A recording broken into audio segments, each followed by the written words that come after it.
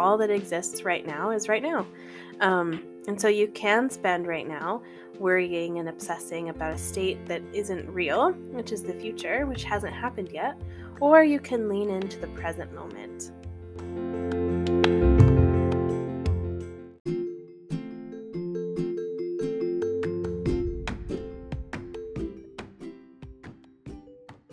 Welcome to the Empowered Spirituality Podcast.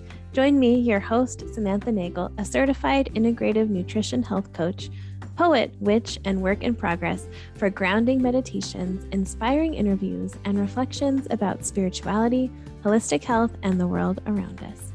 Join in every Thursday as we explore what empowered spirituality means to us in today's world. Hello, and welcome to this episode of Empowered Spirituality. I'm so happy to have you back for another solo episode. I took a little break for a while with traveling and just busyness in general, but I'm glad to be doing this for a little while longer. Today I'm going to be talking a little bit about how to stay regulated during travel. So if you listened to last week's episode, you know that I just got back from traveling for about 11 days. And I'm actually about to low-key travel to a city right next to me and house sit there for about 3 weeks, which is really nice. And so I thought, I did a lot of research before going on the trip and planned how I can how I could regulate my nervous system and how to have things with me that would make me feel comfortable and secure and safe and whatnot. And so I thought I learned a lot and I would love to share it with you. So some of these ideas are ideas that I've seen a lot of other people share, and some of these are ideas that I just came up with or lessons I learned after having gone through it. I learned a lot from traveling. I'm really happy to be back, but I learned a lot and I had a great time. I talked a little bit more about the lessons I learned specifically in last week's episode. And I actually think last week's episode was pretty good. I recorded it on vacation and then uploaded it when I got home, right when I got home. But I re-listened to it just to make sure, because I didn't really remember what I said. And I was like, oh, this is pretty good. So if you want to hear more about that, I talk a lot about releasing control. And I'm going to talk about that today too. But I really got into it and the specific lessons I learned while on vacation and while traveling last week. But today I'm going to be talking about how we can regulate our nervous systems, how we can create comfort, even create comfort in discomfort, traveling and being in new places and kind of abandoning your routine takes a lot of courage and takes a lot of, it's different. I'm going to start by, I was nervous and I actually shared with a friend, because she travels a lot. And I said, how do you still keep up with your routine when you're traveling? And she said something that really meant a lot to me, which was enjoy this break from your routine. And I thought that was really cool, and I did not like it at first. I was like, what do you mean? My routine feels so comforting to me.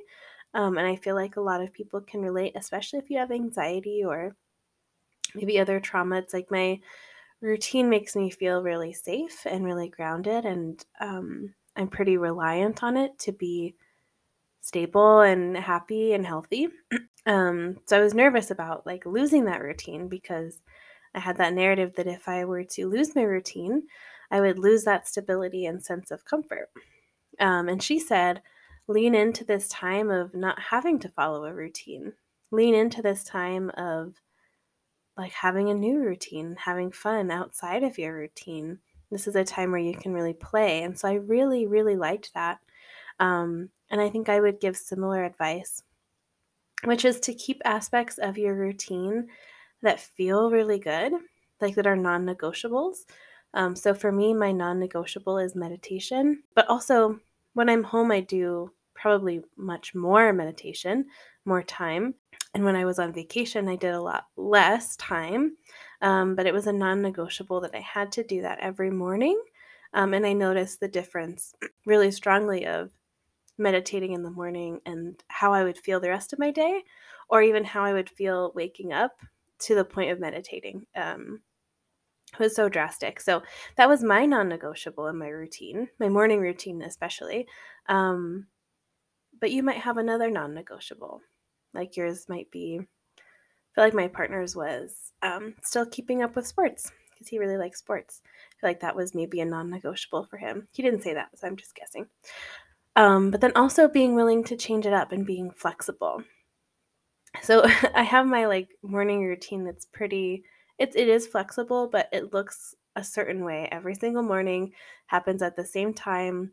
I also know what happens right after my routine. Like I'm very structured, which is great. But you can't really be structured while you're traveling or when you're with family. You can be, but not as much. So lean into how you're going to, if you want, lean into how you're going to keep parts of your routine, but what parts perhaps you could change up a little bit. So, kind of similar to the morning routine, having non negotiables, like I'm going to meditate every morning, but I'm flexible on how long I'm going to meditate for. And the rest of my routine is like, would be nice, but it's fine if it doesn't happen. Um, is to set some boundaries. So last week, I mentioned an example of asking to take a nap before we continued on with our day. Or if there was something that I really didn't want to do, I wouldn't have done it. Like that would have been a boundary. Maybe a boundary is I have to sleep every night, or I don't know. But it's okay to set those boundaries, and you can also practice setting those boundaries. That's actually something really neat that I did with the people I was traveling with. Is I said, "Can we practice saying no? Like, can I practice that on you?" And they were like, "Yeah, sure." And so we role played, and one of them asked me like, "Do you want to go do this?" And it was like a hypothetical that I didn't want to do, and I practiced saying no, and that was really helpful. That might not be as safe with people you're going to be with or situations you're going to be in, but you can also practice on yourself too. You don't need to be reliant on practicing with someone else, but also releasing control. Having those kind of permeable, malleable boundaries, especially while on vacation when things are different and you are experiencing differences in your routine. I use the sleep, for example. So it was a boundary of mine that I would get at least 7 hours of sleep most nights. But I didn't want those boundaries to be so rigid that if I was having a really good time, that I didn't want to cut it off and just like go straight to bed, right? So being malleable with your boundaries at the same time in a way that feels comfortable and safe to you. And I talked about being malleable with boundaries um, maybe about a month and a half ago. I talked about heart boundaries and how we can practice flexibility and more firmness at times. Um, so allowing your boundaries to kind of ebb and flow with you can be really helpful. I also mentioned this last week, but what was really special was we had a lot of planned things, and a lot of those happened, and a lot of those were really fun and really fulfilling and really wonderful. And also, there were things that we planned that didn't work out. And if we had been, or if I had been really attached to those things coming to fruition, I would have been really disappointed when they didn't happen. But a lot of the times when things that we planned didn't happen how we planned them, something better happened instead. Not even something better, but something happened instead, right? And I had a perspective of such that I could see that as something better. And I really noticed that a lot of the best things that happened were unplanned. A lot of the little moments were unplanned, right? We plan the big moments, but we often don't plan the little moments. And when we can lean into those as well and release that control, we can experience even more. It might not be good, it might not be bad, it might just be more, it might just be different. We're more open to our experience. Time, that's what I was thinking about too when we were traveling, because we left at a certain time and we were only traveling for 5 hours on the plane. But then we got to our location, what seemed like 8 hours or something. And so that was really weird. And I noticed going through several time zones in a short period of time, time like doesn't really exist. Um, and, and that kind of freaked me out for a while. But on a similar note, I noticed that time doesn't, I mean, I'm not the only one who's noticed this, but time doesn't exist, right? The future doesn't exist. The past doesn't exist. All that exists right now is right now. And so you can spend right now worrying and obsessing about a state that isn't real, which is the future, which hasn't happened yet, or you can lean into the present moment. And it was so helpful to have mindfulness on that trip because I could have spent 11 days thinking and planning and living in the future of what's going to happen next. What are we going to do next? But instead, being mindful and just really absorbing what's happening right now. And I also didn't just do this with the like fun times. Not that it's easier to do that with fun times. There were a lot of times that I was having fun that this thought would pop up. Ugh, I'm going to be so sad when this is over. Um, which is kind of funny when I say that again because it is happening, right? I don't have to be sad for when something's over. I can be happy that it's happening right now. Or I can just experience what's happening right now. I don't have to put that label of good or bad on it. But also like doing it with the bad stuff too, or not the bad stuff, but the stuff that was maybe more unpleasant. Like there was one night we were driving really late and I was getting car sick and I was a little bit dizzy and I was really tired.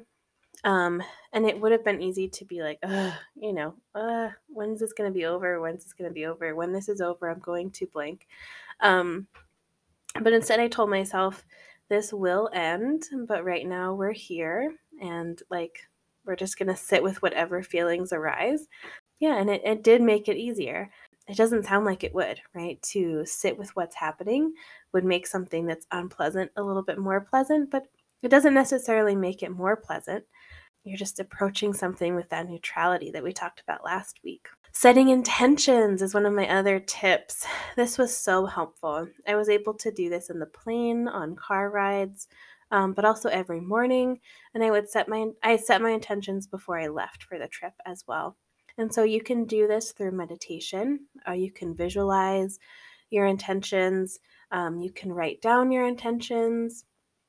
I also use tarot to kind of help me give me some guidance on maybe what my intentions should be. And they were actually quite accurate and was very sweet to look back on. And I also did this like in small moments, like in the plane, I would set a little intention as we were landing. When I got in the car, I would set an intention for how I'd feel in the car. When I was leaving the car, I'd set an intention. In the morning, I would set my intention. And so the interesting thing about what I'm saying is setting your intentions is inherently like future based. And that's not super living in the present, right? Because when I'm setting an intention, I'm saying today I'm going to blah blah blah. Or this trip I'm going to whatever. When I'm here, I'm going to blank. When I see this person, I'm going to. My intention is to. That's inherently future based, but I also just said to not focus on the future. And it's also okay to plan. I don't mean that.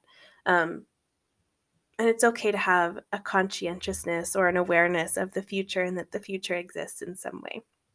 And I was actually like trying to figure out how that could be true. Like, how could that be true that setting intentions, which is future oriented, can be so helpful and so nourishing, but also like not paying attention to the future is also so nourishing and so helpful. Like, how can that be true? And they feel different. Like what I'm describing of setting an intention versus planning and worrying and stressing, those are two different things.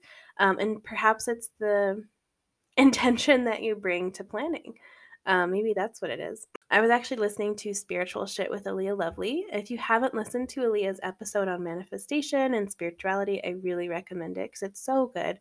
But I was listening to her podcast today, and it would have been last week's episode by the time this comes out. And she talked about the difference because she was like, you can't just never plan. And I thought it was actually really cool that she was talking about this as I was kind of working through what I was feeling, which is always the case. And I actually hadn't listened to her podcast in a little while. And I was going on a walk and I was thinking, okay, what am I going to listen to, if anything? And I was like, oh, I should catch up on some of those episodes. I've missed that podcast a lot, and I've missed her wisdom a lot because she is so wise. And so that coincidentally was her newest episode. So I thought it was really neat that was the one that I happened to listen to. So cool. And she was talking about like divine timing and how if time doesn't exist, then how can something be divine timing? Which I thought was really interesting, and we'll have to unpack more with myself later. And one of her distinctions was it might matter how you feel in the moment.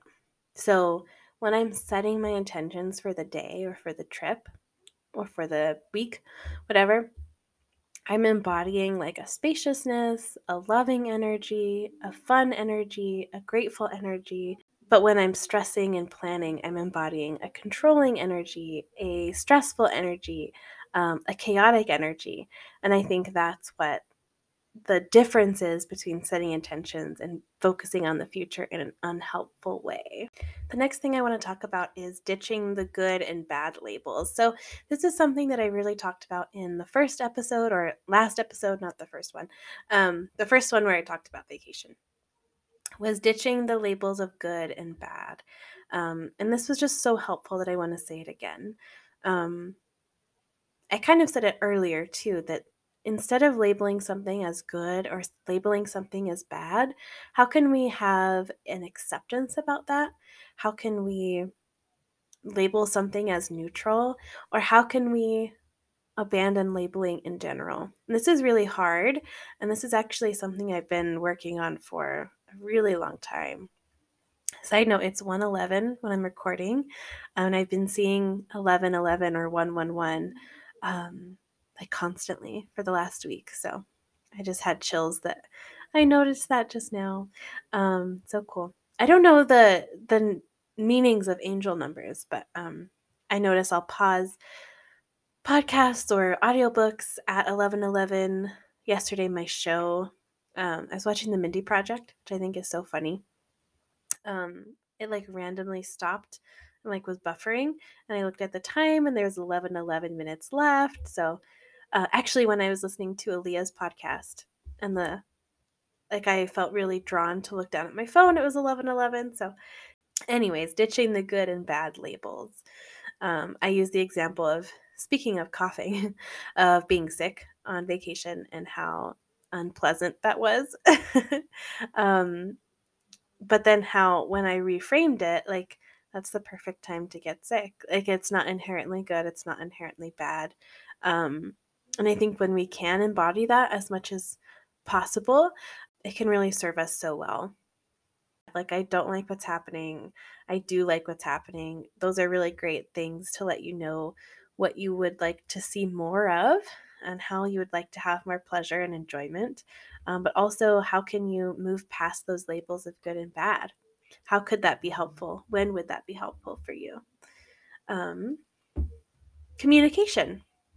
Like I said earlier, I had a really great um, group that I was traveling with, and you might be traveling with not a great group or not like a super safe group, right? Like sometimes when we go see our families, we can't communicate in the ways that we might like, or we might be traveling alone. So that communication piece might be a little bit different. But however, you can honestly communicate, whatever level that looks like, I think it's worth exploring.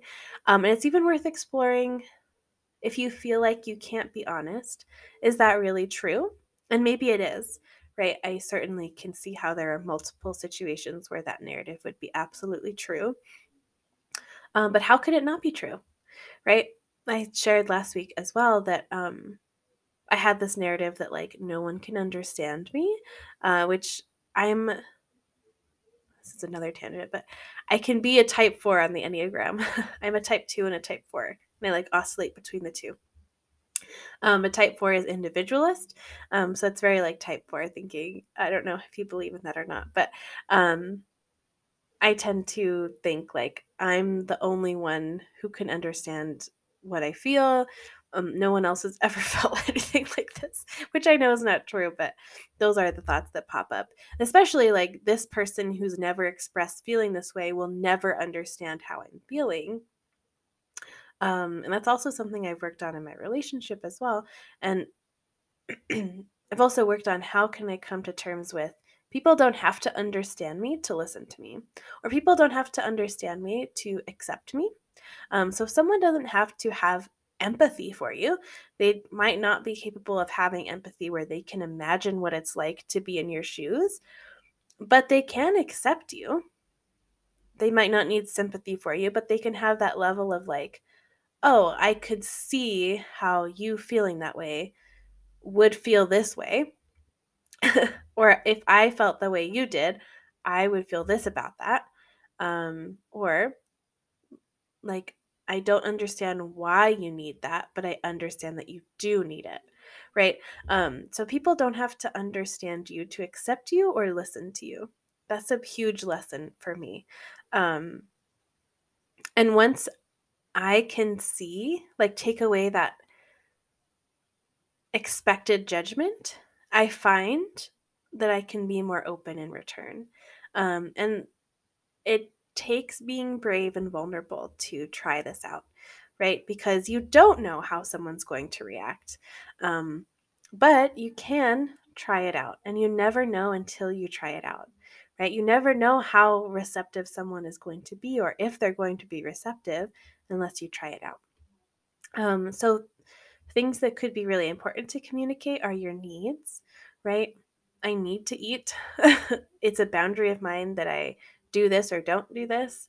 Um, or just like, I'm feeling this way. I want to do this. I don't want to do this. That might not be a hard boundary, but it's okay to voice your opinions too. I remember when I was 15, I was in therapy for the first time, not the last. Um, and my therapist like somehow introduced a topic that I had a lot of opinions about. So I was like talking, and she was looking at me and she said, "Oh, you have a lot of opinions." And I felt self-conscious. Like, what does that mean? And she said, "No, you just present yourself as being kind of passive and like not having really big ideas or opinions, but you actually have a lot of opinions, don't you?" And I was really offended for like 3 years. I thought about that a lot. And I feel like only recently have I understood how powerful her saying that was. It didn't have an immediate I didn't have gratitude for it or a clear understanding of it. Um, but she was surprised that I had opinions, and she was saying that she wanted to hear those opinions. And I also have this narrative that people don't want to hear my opinions, or people don't aren't interested in what I'm interested in, or aren't interested in what I have to say. Um, but that's only because I've never tried, or it's only because I feel self conscious talking about myself or my opinions or my beliefs. Um, I often have this experience that when a friend or family member or person tells me that they listen to the podcast, I'm like, no, I don't do that. It's just me and my opinions and other people's opinions and my opinions about other people's opinions. Like, I feel really self conscious that, like, someone I know could be listening to my opinions, which is so silly and so interesting. Not silly, but just interesting. Um, yeah, and so it's like it's okay to voice your opinions. One thing that's hard for me is saying where I want to go to dinner. I know that that's been my problem for years. And it's not that I necessarily have a place in mind that I'm just not saying. It's that I feel uncomfortable making a decision or voicing an option. Um, because like what if other people don't like it? Or what if, what if we do what I want to do and other people didn't want to do it? Um, Like, and also on the other side of that, how many times have I done something I don't want to do, which isn't necessarily bad, right? Like, we have to do stuff we don't want to do, and sometimes doing something we don't want to do for another person is good. But also, like, what is good? um, but like, how many times have I done something I don't want to do? Like, if someone else were to do something like that for me, if they were to eat at a place they didn't want to eat at, but they knew I did, that wouldn't necessarily be bad at all, right? That would just be them like having a more well-rounded relationship. I don't know. All that to say, it's okay to communicate your needs, your interests, your opinions, and what you want to do and don't want to do when you're traveling. Let's move on. All right, I'm going to get into some more like tangible tips. These were all kind of like mental, philosophical tips. I'm going to get into some tangible ones that were really helpful. These are some that I've heard from other people as well. So, packing items that are sacred to you. So this could mean anything. For me, it meant taking some of my crystals with me, and maybe carrying them with me or just having them on my nightstand. But your sacred item could be anything to you. It could be anything that gives you, maybe you don't have one, but for me, it was something that reminded me of my purpose, of my intentions.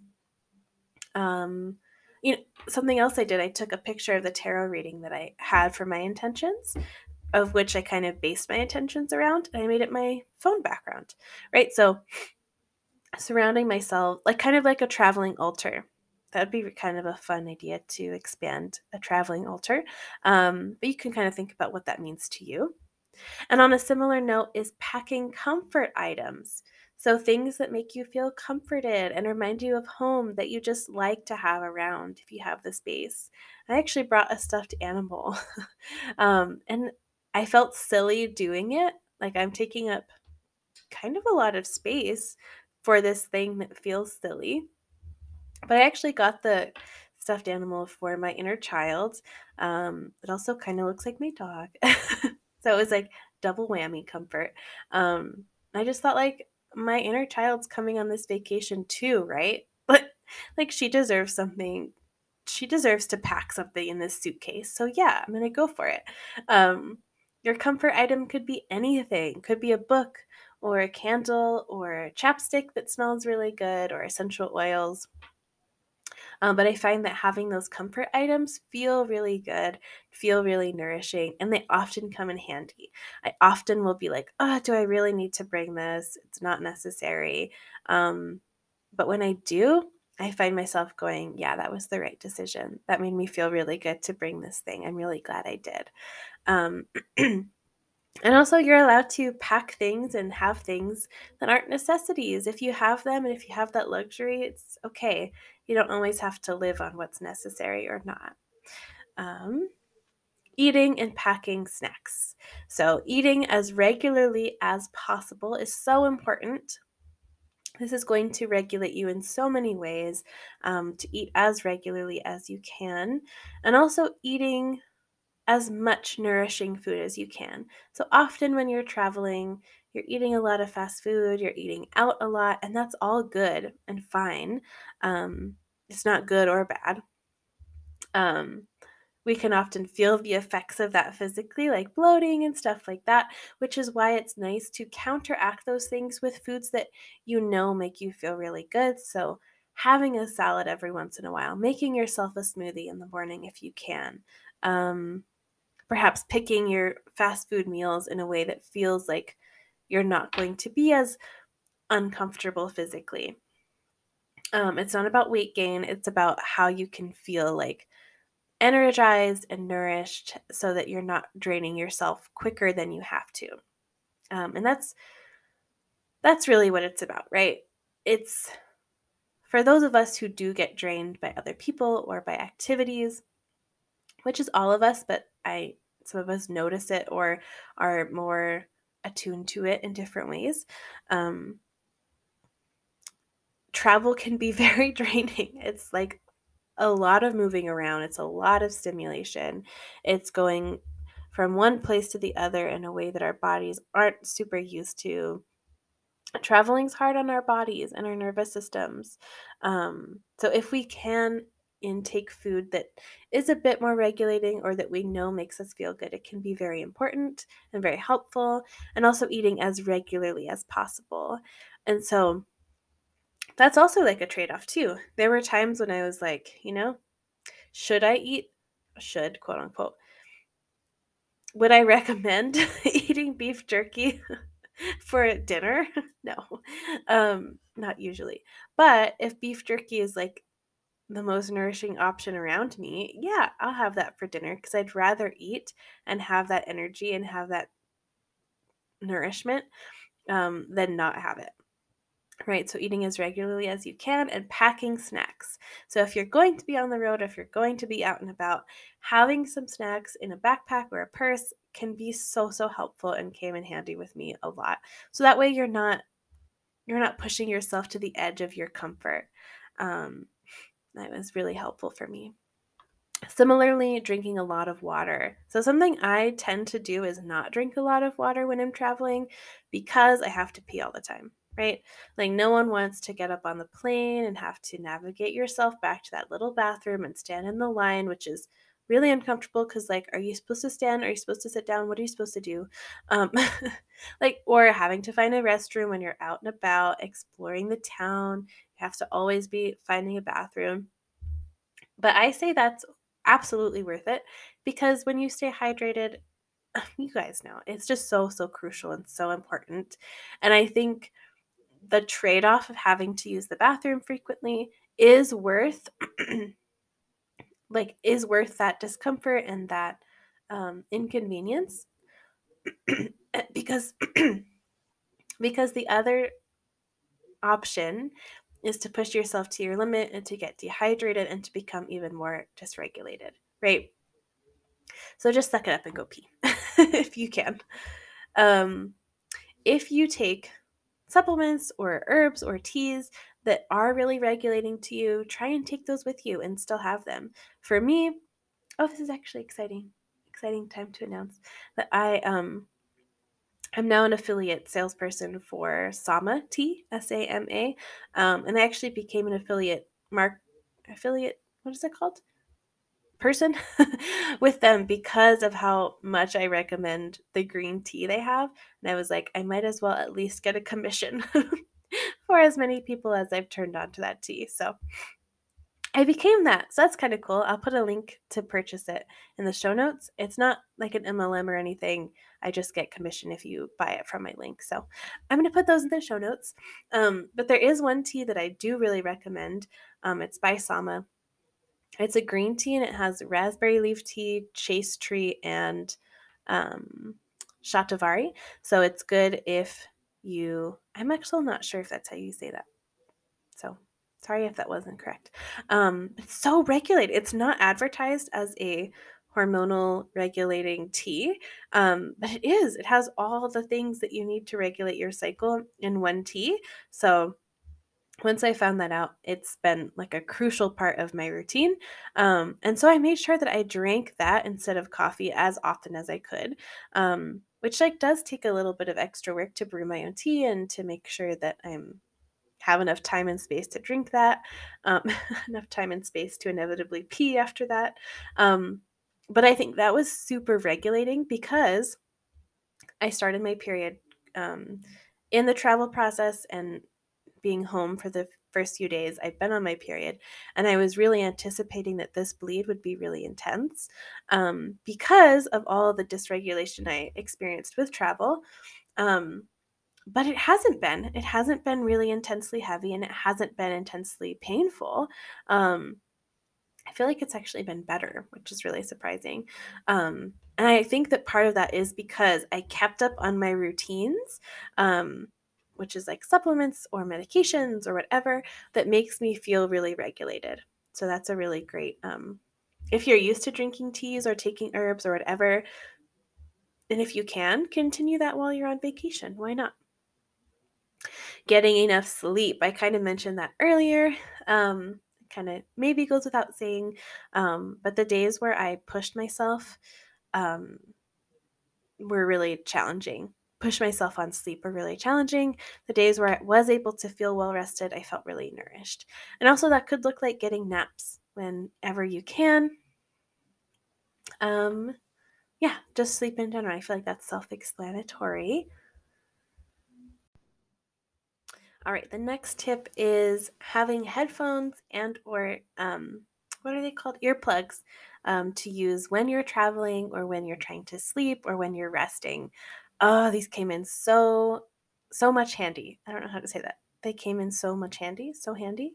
I don't know. They were very handy to have with me. And I recommended this before.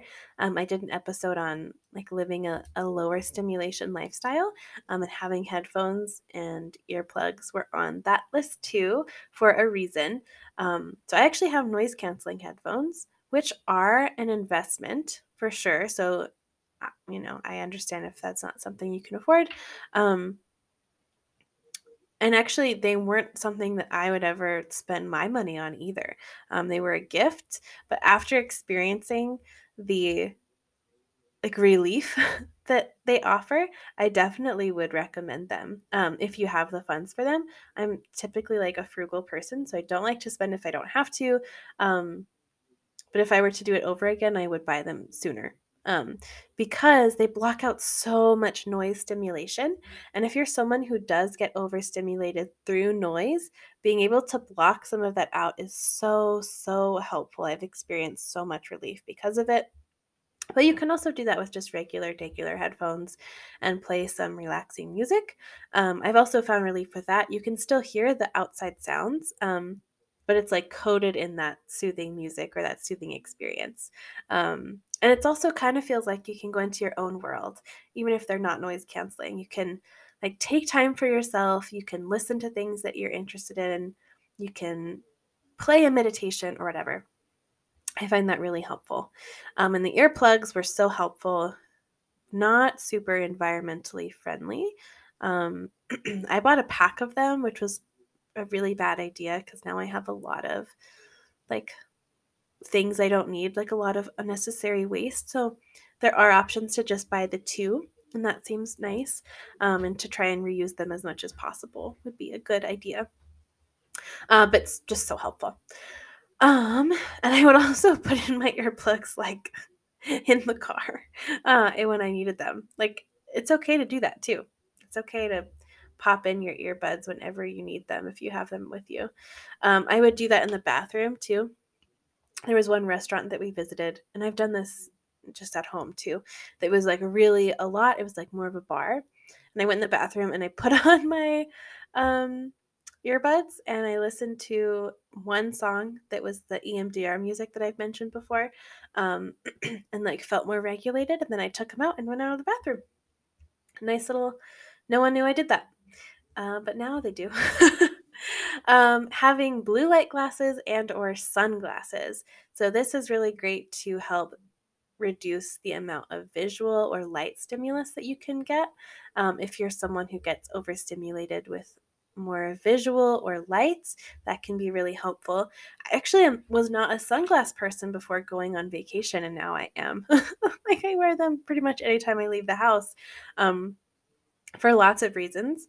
Um, I don't love like eye contact with strangers. I actually mentioned that in my energetic boundaries episode that I mentioned earlier, the heart boundaries and energetic boundaries episode. That I don't recommend making eye contact very much if you get overstimulated or if you kind of absorb other people's energies. I found that to be really helpful because then it was like easier to not meet their gaze. I would intentionally not meet their gaze a lot of the time, but feel weird about it. And so having sunglasses was a little bit of a barrier that no one quite knows what I'm looking at behind those things. And it also cuts out a lot of the lights, a lot of sunlight, which can be kind of draining over a long period of time if you're out and about. It can give you just like a sense of privacy to check out too. One way to regulate is to just kind of stare out into space and look at nothing and just kind of numb out a little bit. And with sunglasses on, you can do that and no one knows you're doing it quite as much. And blue light glasses, super helpful for me. I'm not sure like the efficacy of blue light glasses. I have a feeling that they don't work as much as we say they do, but that's also just a feeling. I don't know if that's true, but I use them. I'm wearing them right now because I'm like, why not? If they don't work, they aren't hurting me, and if they do work, great, right? So if you happen to know the like scientific science behind that, let me know. Um, But yeah, super helpful when I was watching TV or in stores, um, like can help cut out on that like really heavy fluorescent light. That was really helpful. Another idea would be to wear a hat. I did share these tips, but I'll share them again. To wear a hat with a visor so that you can't see the overhead lights quite as much, and it's a bit more has that like that protection aspect as well, so that people can see you just a little bit less. Then also wearing a mask too. Like I think it's a good idea for COVID and for your health when you're traveling to wear a mask. But also, it provides like that added level of protection. So I find it can be really regulating. You can also do more things with your breath, and it can be more regulating. Yeah. Carve out time to regulate.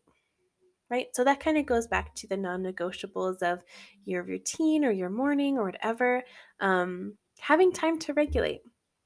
That could be a morning meditation practice or breathing, could be going to the bathroom and breathing, like I suggested when you're getting overwhelmed.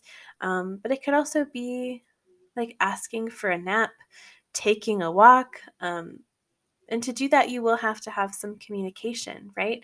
Um, if you're traveling with like your family, you're going to have to say something to get that regulation time.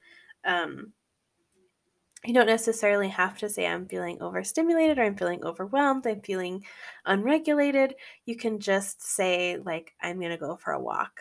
And that's that. You don't have to get into why. You can say, I'm going to take a nap. You don't have to say that you're meditating. You don't have to say why you're taking a nap. You don't have to say why you're taking a shower or whatever that looks like. But just carve out that time for regulation.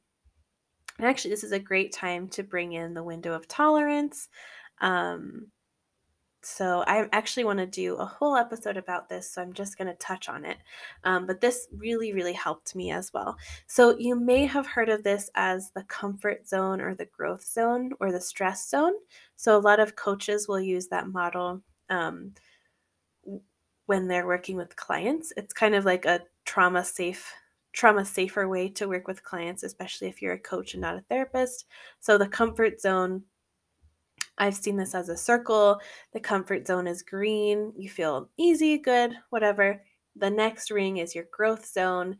So you're starting to get a little uncomfortable, but you're also learning. This could also be like your learning zone. And then outside of that is your stress zone or your panic zone, where you shut down and you stop receiving information. It stops like challenging your perspective and starts being harmful or disassociative. Um, but the model I like a little bit more is the window of tolerance.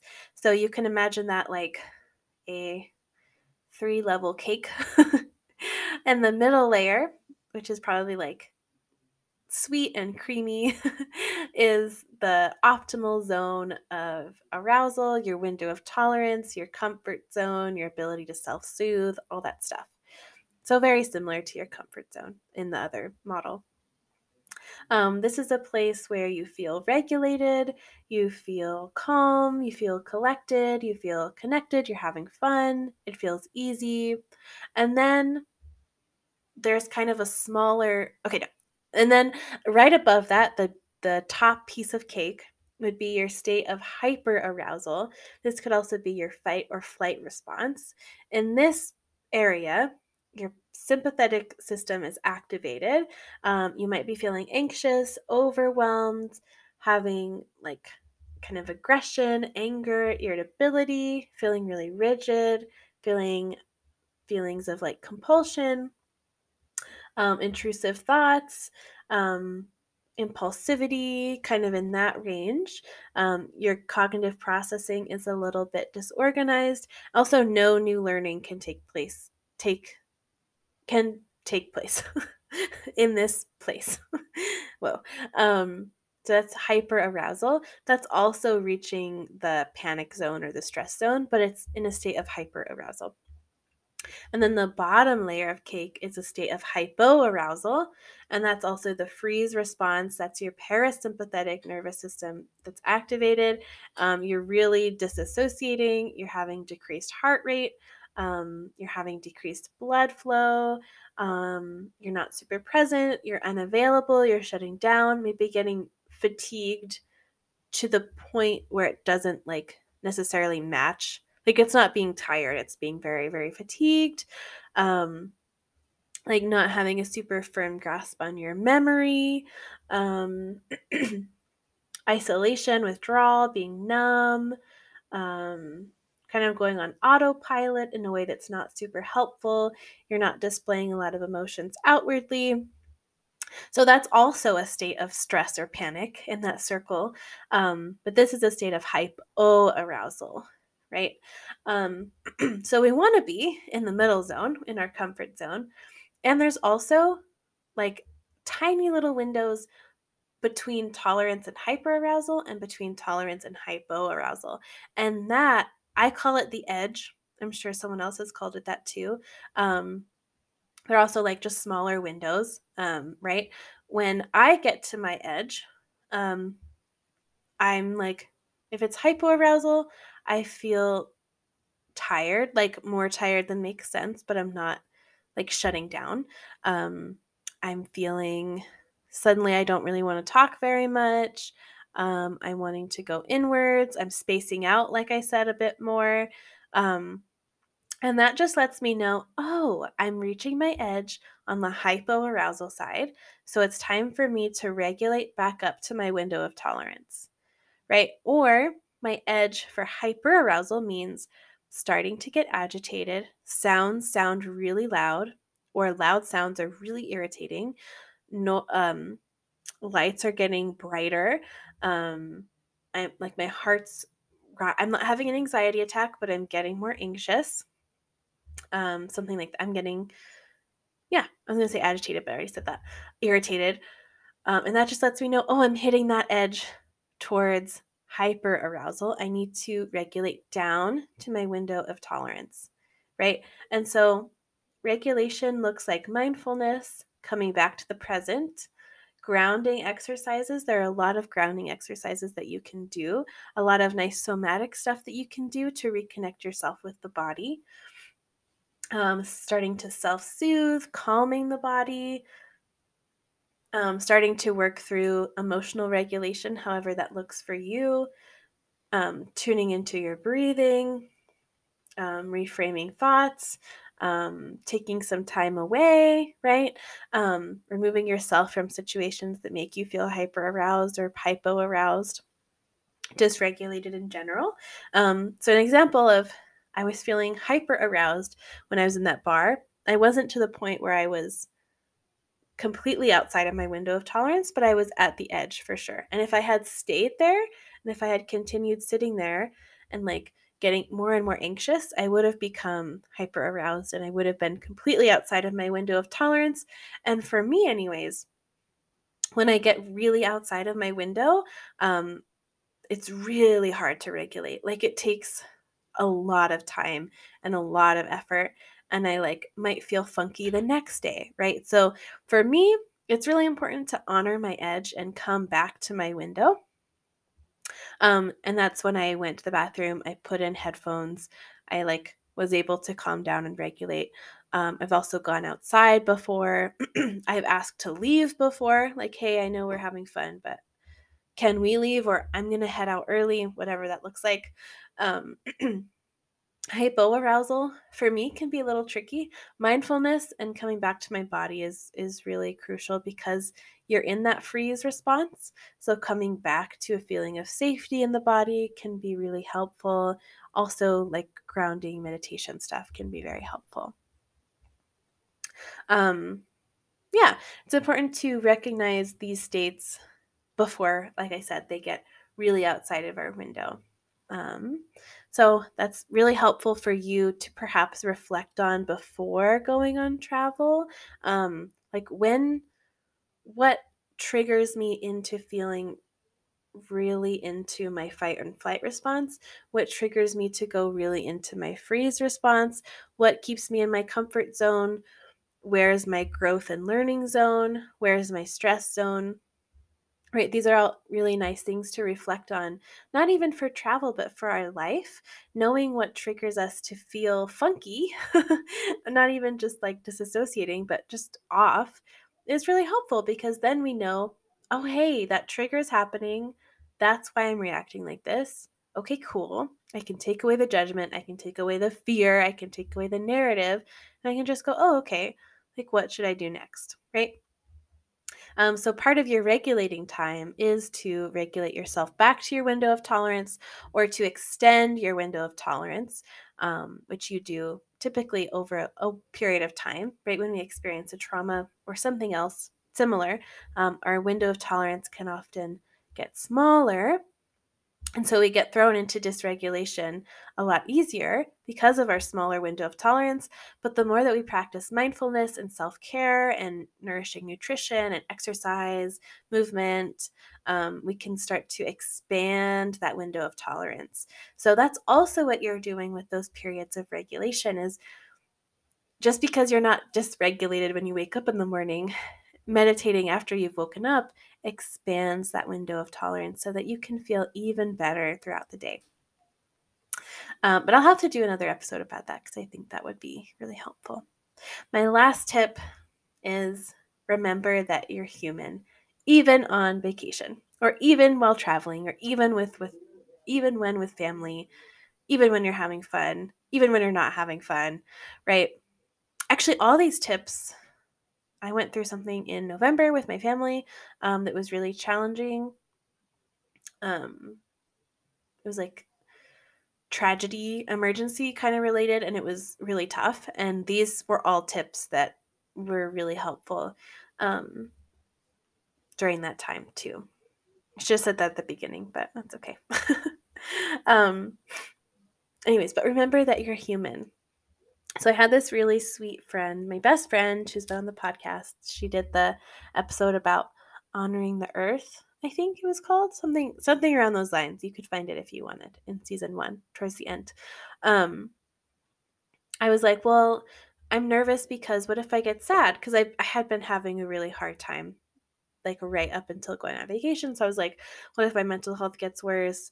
What if we get grumpy with each other? Like, what if, because I had never been on a vacation like this with anyone that I traveled with. I was like, I don't know what it's going to be like. What if we get grumpy? And she just said, like, okay, and I was like, well, and it would be bad. And she was like, why? Um, and at first I was like, what are you doing? But then she said, like, what if you're sad on vacation, Sam? What if you are? Like, isn't a vacation to reset? And if you're sad on vacation, that's what you needed to reset yourself, right? And she said, if you're grumpy on vacation, like, this is what she said. They've literally made whole movies where the plot line is that everyone's grumpy on vacation. They've made countless movies, and that's the whole point. She said, people get cranky on vacation. It just happens.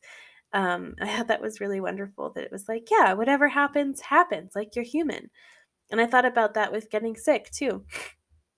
Like, yeah, I was going with the intention to rest and reset and recalibrate and like kind of learn new things and experience new ways of living. And like, if getting sick is part of that natural process of resting and resetting, like, okay, that's what's going to happen, right? If being really sad on the beach is what needs to happen for me to reset and feel like nourished and renewed, then okay, that's what's going to happen. If I'm cranky, okay, that's what's going to happen. I think it's again removing that label of good and bad and just being like, oh yeah, I'm human. This makes sense why I would feel this way. This makes sense why they would feel this way. Yeah, really helpful thing to remember.